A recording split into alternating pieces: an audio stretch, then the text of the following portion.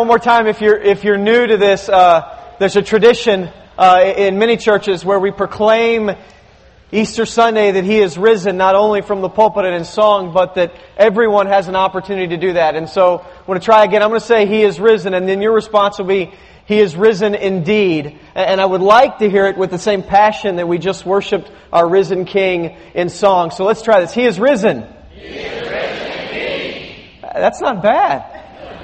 Good morning and welcome to Tomball Bible Church. My name is Skeet. I'm the senior pastor here. It is my great pleasure this morning to proclaim to you that we worship and serve a risen Savior, Jesus, our King, who not only died for our sins, but rose again, conquering sin, death, and Satan. And so we worship Him today in great joy, knowing that He is a risen Savior. I want to just lay my cards on the table quickly, and this might help. For those of you who don't know me, we have 4 children, the oldest of which is 6. And so we have 2 boys, 6 and 4, and then we have 2 girls, 2 years old and 4 months. And one of the goals we have for our home is that it would be a place filled with joy and laughter. That's not always the case, but a lot of the times it is, and we target that. One of the ways that we pursue that is by playing games, particularly card games. Our boys like card games a lot, and so we play Uno. They're really good at that. Our oldest loves dropping the draw 4 card on you. And our second son only plays it if it's his only shot and then apologizes. It's like, it's the only one I could play. The other game they like to play is Go Fish. Now, their hands at this age are not, the dexterity's just not there, and so when they get the cards, the first thing they do is turn them over where everyone can see them and line them up. Which is handy for me playing against them, because I can pretty much dictate who wins the game and make sure everyone wins a game or two, so that no one goes away completely distraught. But I want to do what my children do for you this morning, just lay my cards on the table. I kind of have a sense that there's a few different kinds of folks here. There's some of you guys that are just in love with the Lord and passionate about serving Christ and really growing. And today, we're going to talk about the power of the Holy Spirit. And I believe that this will encourage you. Now, some of you guys are believers. You've been walking with the Lord and you've been struggling. You've been struggling to submit and obey to the power of the Holy Spirit as He leads in your life. And today, I hope to challenge you. And then some of you would maybe reflect a little bit and say, I don't even know the Holy Spirit, or if I've heard of Him, I'm not sure that He's present. And today I would hope that you'd wrestle with that and what that means. And so we want to get that on the table. I'd like to pray, and then we'll jump into the Scriptures this morning. Father God, we thank You that by Your amazing sacrifice of Your Son on the cross, covering our sin and shame, that we can come before You with boldness this morning. We praise You that not only did He die, but that the fact that He was Your Son was vindicated when He rose from the dead 2,000 years ago. Father, we praise You that we serve a risen King who ever lives to intercede, to step in for us. And that when we need You, that He is ever present, sending the Holy Spirit. We pray that He would send the Holy Spirit today in this place and upon our hearts and upon each family, so that we would honor Christ, our risen King, and joyfully await His coming. It's in His name we pray. Amen. Now, when we did our little exercise on He is risen, and when we talk about Easter, we usually say it in those words. We say Jesus rose from the dead. We say He is risen. We tend to use what we would call in English the passive voice. What that means is we say something happened, but we don't ascribe who did it.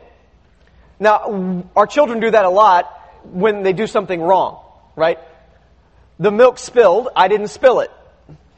My room is a mess, I didn't make it that way. That's an example of passive voice where you say something is the way it is, but you don't describe who made it that way.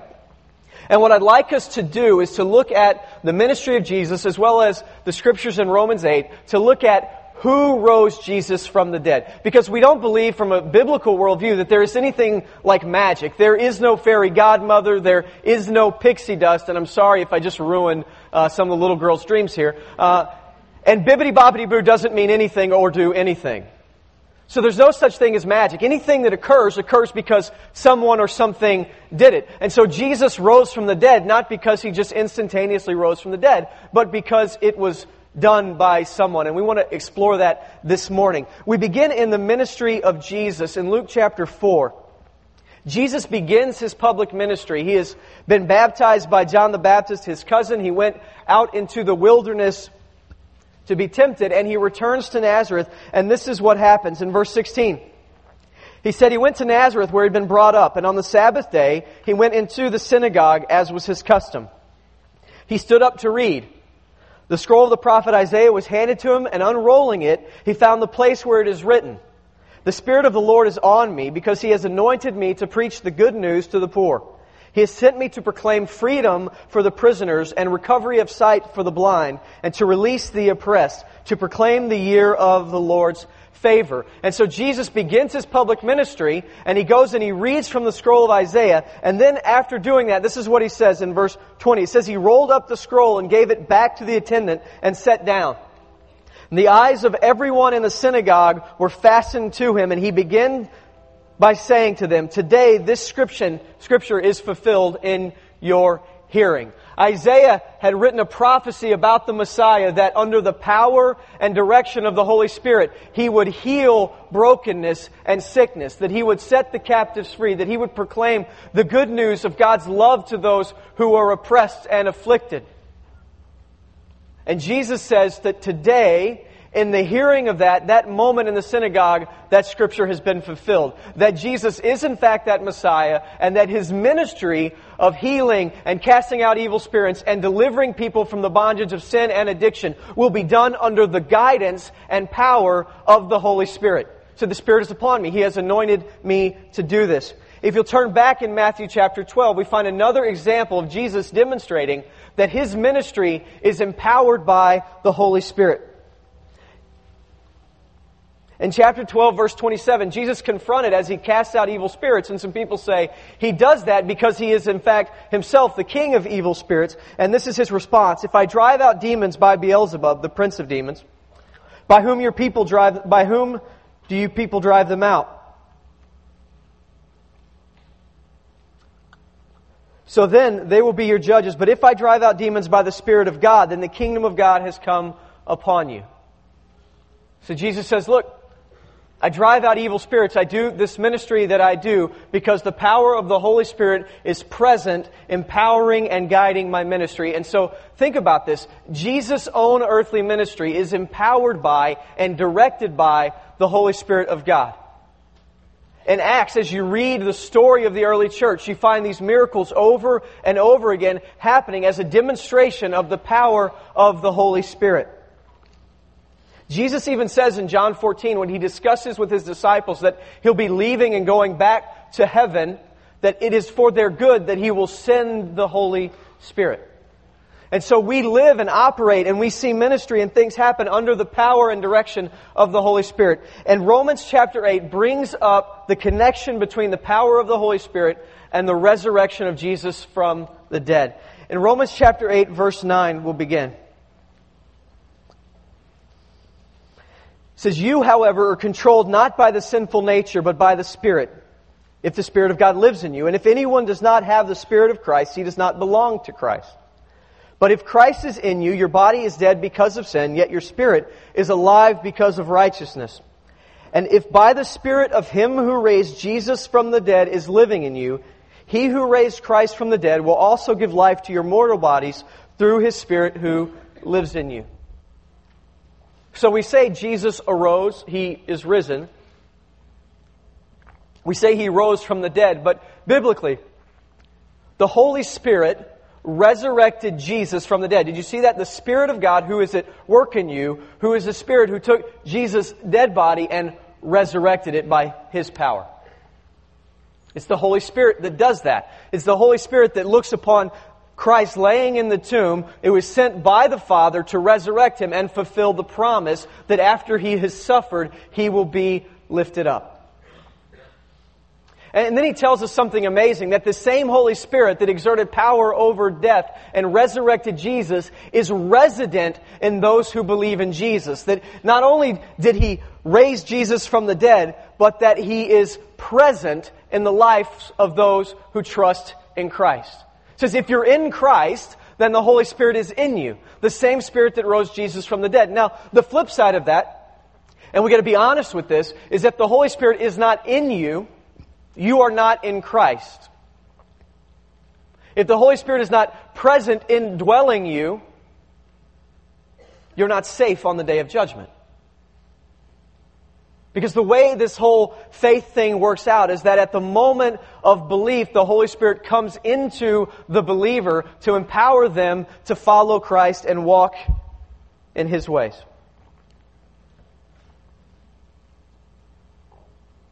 In Romans chapter 8, verse 10, the Scriptures tell us that if anyone does not have the Spirit of Christ, he does not belong to Christ.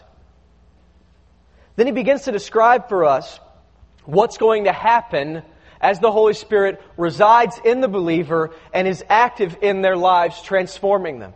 And so we get a bit of description about what the Holy Spirit does. This Spirit who rose Jesus from the dead, how He is active in our lives. Now this isn't going to mean that we'll never struggle with sin.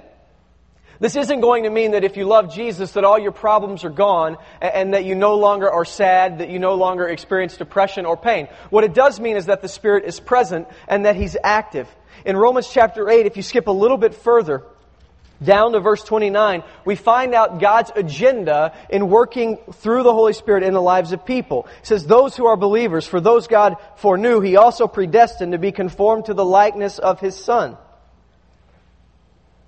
that He might be the firstborn among many brothers. So the Spirit that rose Jesus from the dead was initiating a new work with Jesus, and then by His presence in our lives would conform us, would shape us to be like Him.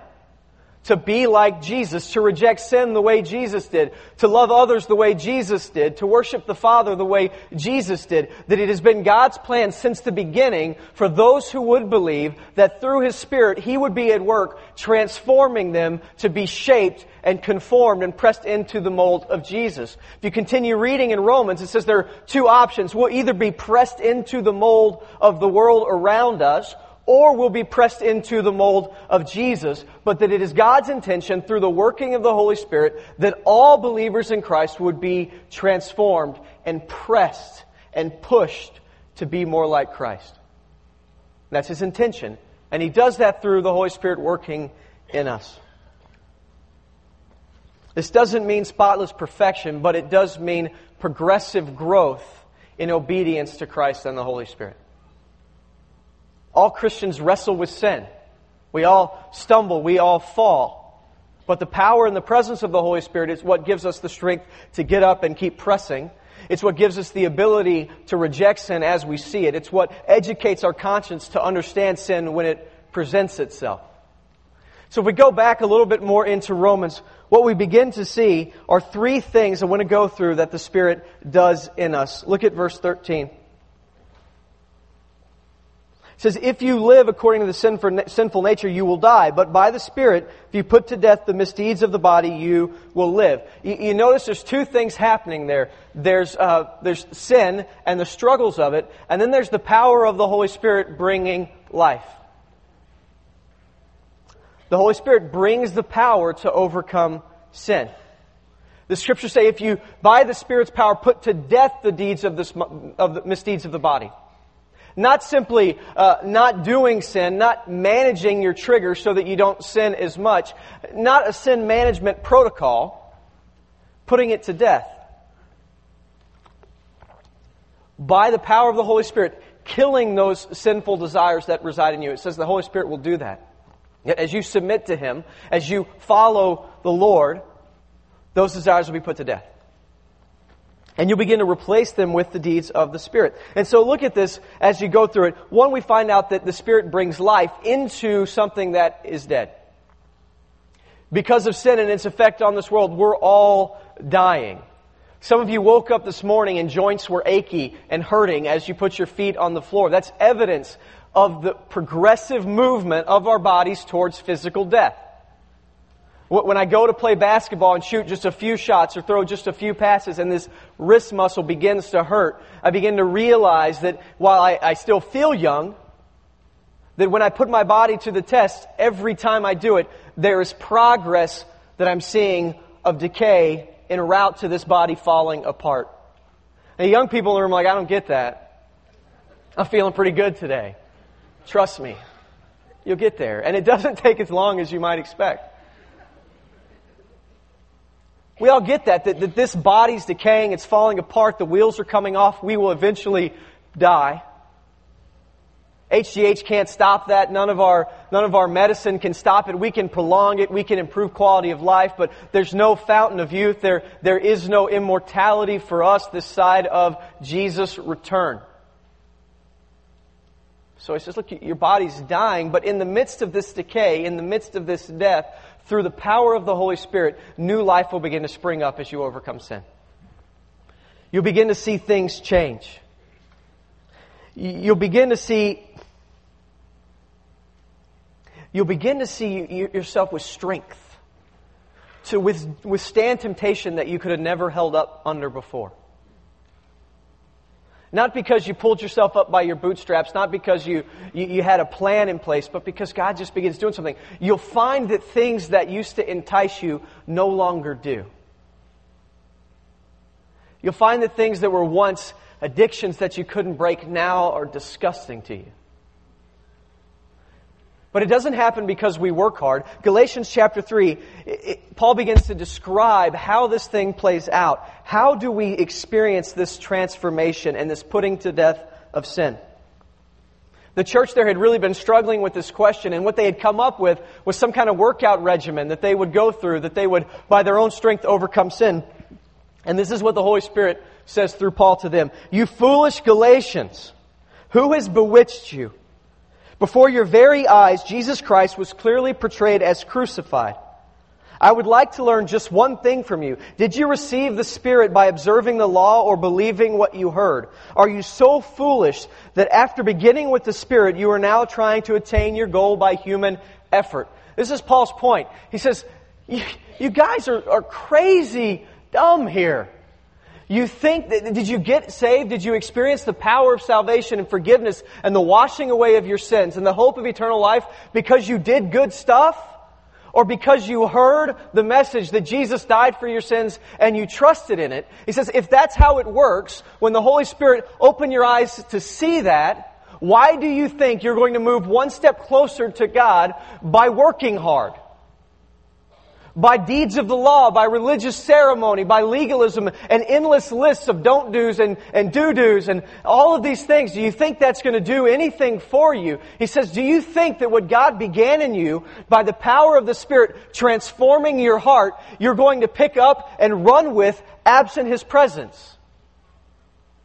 He says if we think that way, if we believe that on our own we're going to come closer to God, the Scripture would tell us we're foolish. Why?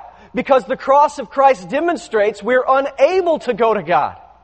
That if we move any bit closer, the slightest degree closer to God, it's because the Holy Spirit has been active and present, because God is good and loving, and He has drawn us. In Deuteronomy 7, when God describes His love for His people, He says, I didn't choose to love you because you were special. I chose to love you because I chose to love you. And I draw you near not because you perform and you got all A's on your spiritual report card. He says, I draw you near because I love you. And so I'm constantly sending my Holy Spirit to be active in you, to draw you near to me so that we can walk together, so that you can experience joy in my presence, so that you will rightly see that I am the greatest good and your only hope. And that's what God does. And we get off track when we think we're going to overcome sin by really working hard, rather than submitting to the Holy Spirit and what He does. Now there is effort here, and I want to maybe describe the difference in self-righteous effort and the difference in an effort that's dependent upon the Holy Spirit. I think you'll relate to this. The problem with my sin is not so much my behavior, but my desires. The problem with me being angry and getting frustrated with people and responding rudely to them is not that I just need to learn a new technique and go do some kind of Lamaze thing in the closet and then I'll be centered and feel better. I mean, that's a behavioral trigger and your family might be happier if you did that, but that's not a root fix, right? We're not solving the problem. I'm coping with it. The problem with me being frustrated against one another, against other people, is that I don't understand God's grace towards me and how significant it is, and so I'm not gracious to other people. I don't rightly see how wretched I am before God, so when other people annoy me, it's easy to get perturbed.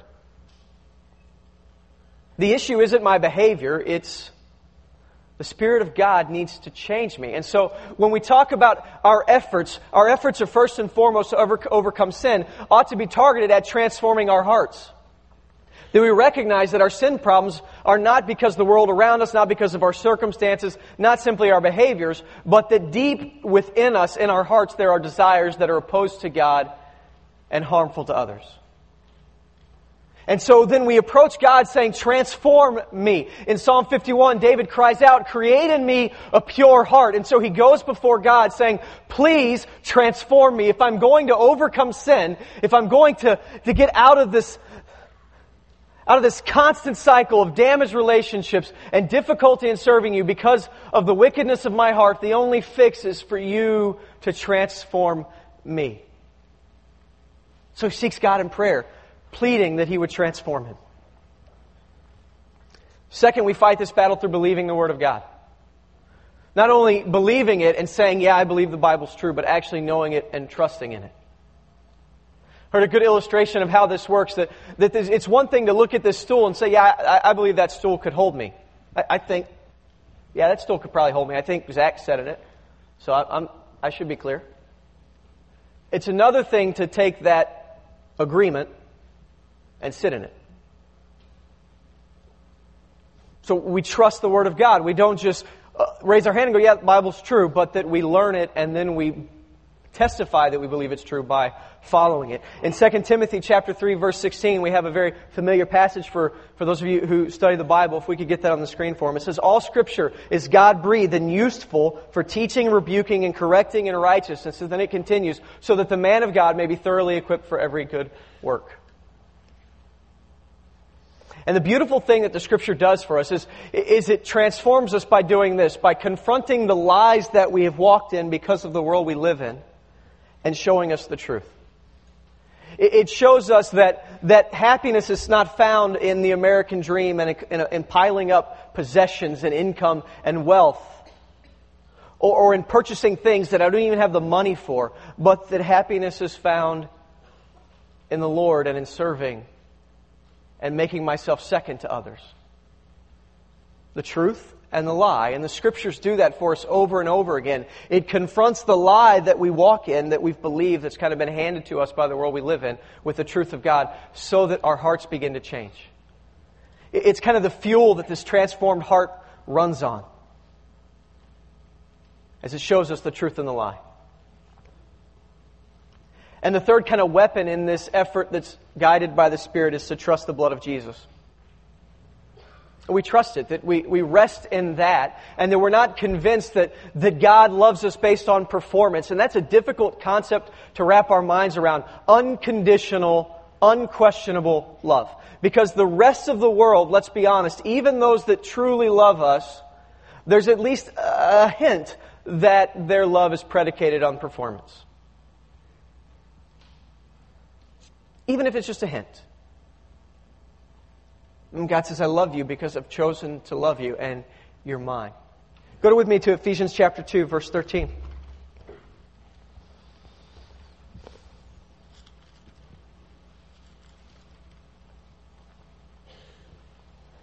says, but now in Christ Jesus, you who were once far away have been brought near through the blood of Christ. You see that? We were once distant from God in our sin. Ephesians earlier would tell us that we were dead and obstinate and wicked and His enemies, and because of that we were objects of His wrath. But in Christ and through His blood, those of us who were distant have been brought near.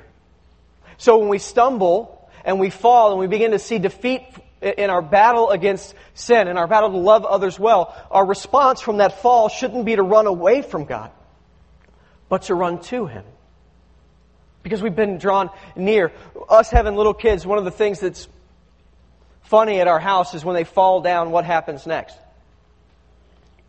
Even the slightest injury or the absence of an injury requires a Band-Aid and some ointment. But it always ends in one of the children running towards us. And I have to tell you that some of the most enjoyable moments are right after our 2-year-old girl Claire falls down. One, because she's absolutely cute when she's crying. And she runs to me, crocodile tears going down her cheeks, and she lifts her arms to me and she says, "Uppy, Uppy, Uppy." And I pick her up and I hold her and she hugs me tight. This is the picture that God gives us here. He says, when you fall, through the blood of Jesus, you've been drawn near. Don't run from Him in those moments of pain and injury. Run to Him.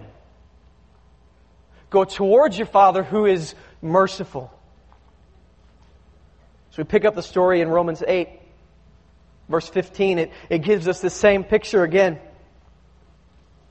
It says, "For you did not receive a spirit that makes you slave again to fear, but you received the spirit of sonship. And by Him we cry, Abba, Father. The Spirit Himself testifies with our spirit that we are God's children." He says, the Holy Spirit's work in your life, one of the things it does is it gives you this fatherly affection towards Him. That instead of seeing Him as this judge who would crush you at any moment, you run to Him as you do a father. And He says, the Spirit enables us to cry, Abba, which is the best probably translation of that word. The closest we could hit would be daddy. That's not exactly right on, but it's awfully close. It's not just going Father, but it's Father. There's a love and an affection that causes us to press into Him in moments where in our sin we would have covered ourselves in guilt and shame and run from Him. And so the weapons against sin as the Spirit's working in our lives are to understand that God is at work transforming our heart, to trust the Word of God and to press into Him and to seek Him in those moments. The Spirit works in us also to bring new life. He takes death and brings resurrection. That's the story of Easter. Where there was death and decay, through the power of the Spirit, there is hope and resurrection. Where there is addiction, recovery springs by the power of the Holy Spirit. Where there is strife, reconciliation and restoration. Where there is brokenness, healing and wholeness. Where there is defeat, victory. Where there is shame, cleansing. Where there is suffering, comfort. Where there is death, life. Through the power of the Holy Spirit raising Jesus from the dead, then at work in us, all sorts of new possibilities become real. That this amazing power that rose Jesus from the dead, who brings new life into situations, into marriages that are dead, into relationships with friends and children and siblings and parents that are dead, new life springs forth. Because the Holy Spirit does a couple things. One is He gives us the strength to forgive.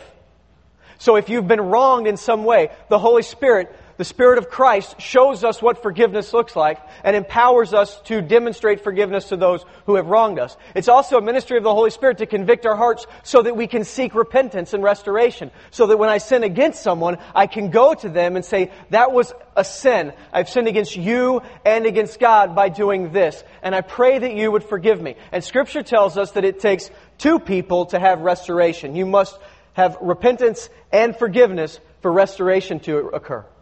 However, Scripture also says, as far as it depends on you, seek to live at peace with others. So you seek forgiveness even if the other is unforgiving. You extend forgiveness even if the other is unrepentant.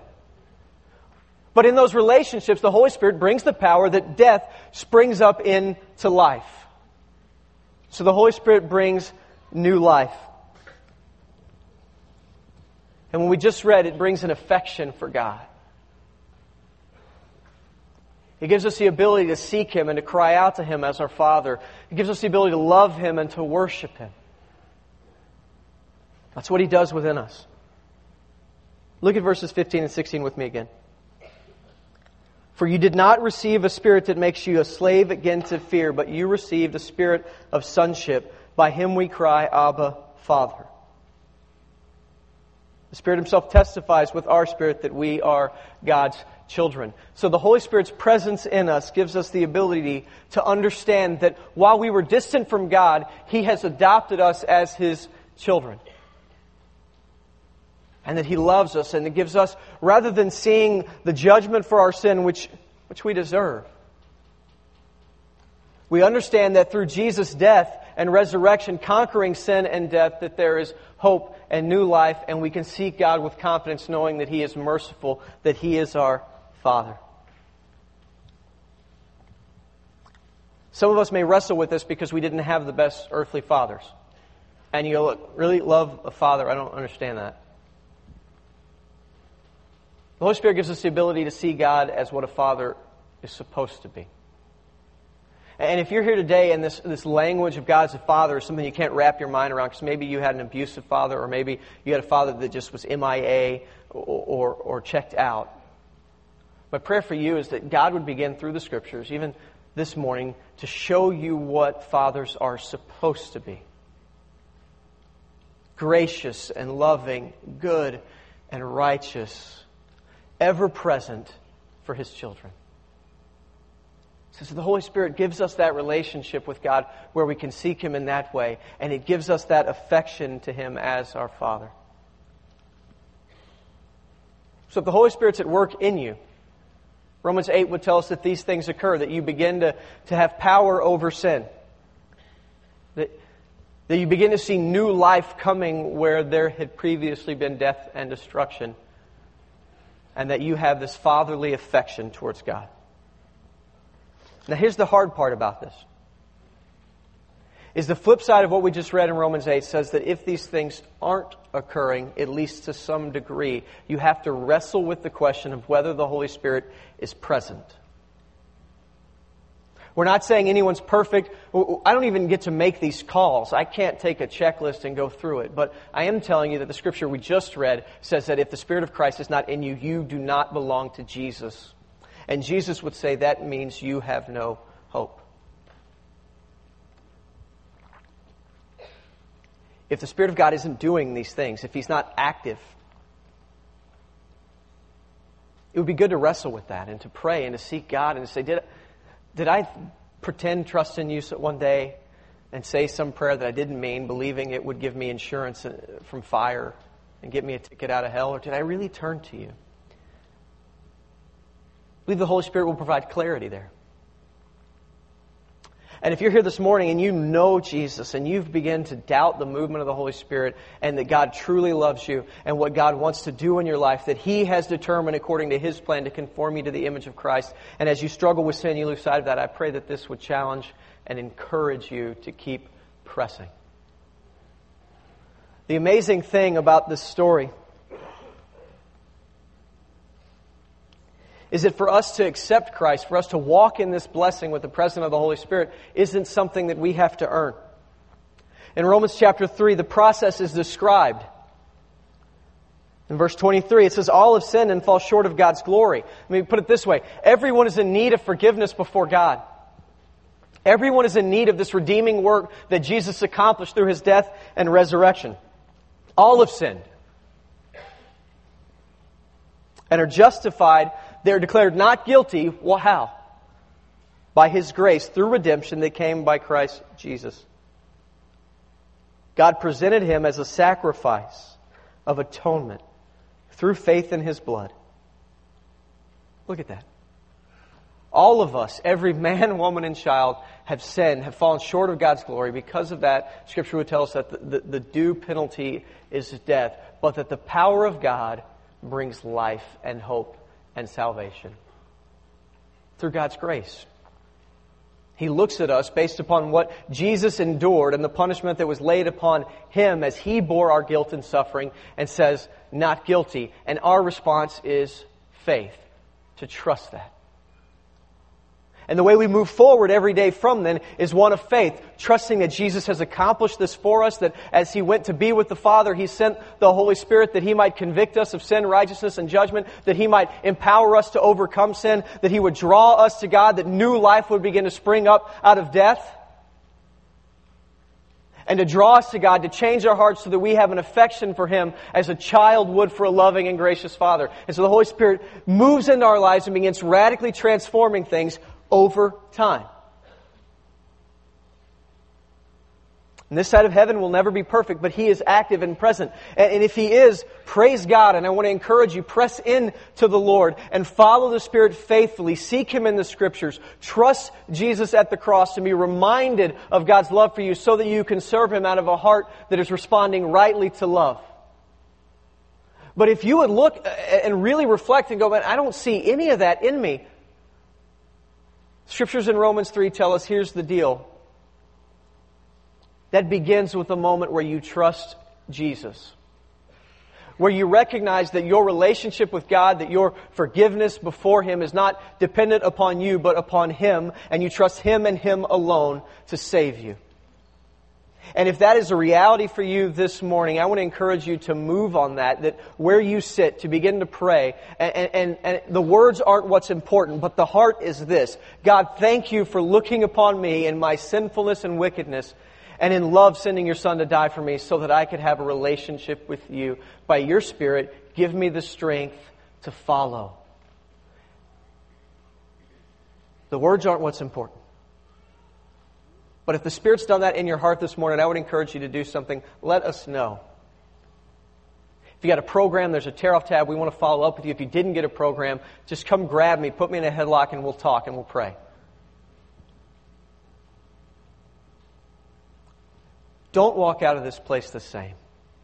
Be open to the leading and power of the Holy Spirit as He works overtime in us. Let this be a day where the Holy Spirit flipped a switch on something new and moved you to another area in which life is beginning to conform to the image of Jesus. I want to pray for you and then we'll worship. Father God, we thank you for this wonderful morning where we remember that your Son died on the cross for our sins and that He rose again, demonstrating power over sin and death. It is in that power that we rest today, believing that your Spirit rose Him from the dead and that the same Spirit that rose Jesus from the dead is at work in us. We pray that He would be active in this place and in our hearts. Father, I pray that you would not allow us to walk out of here unmoved and untouched by the Holy Spirit, that in your sovereign hand you would begin transforming our hearts even now to honor Jesus, to worship you the way He did, to reject sin the way He did, and to love others the way He did. Father, we pray that your Spirit would be present with us in a way that is transforming. That you would soften our hearts and lay them bare before Him, that we might receive grace and mercy from you, that we might be lifted up and encouraged. Father, I pray that your Spirit would work in us in such a way that we can receive no joy from the chasing of sin. That as we pursue it, we would find ourselves in utter despair so that we might turn to you and receive good things from your hand. We thank you for your Son and for your power that rose Him from the dead. And we pray that we would begin to see just glimpses of that same power even now. In Jesus' name, amen.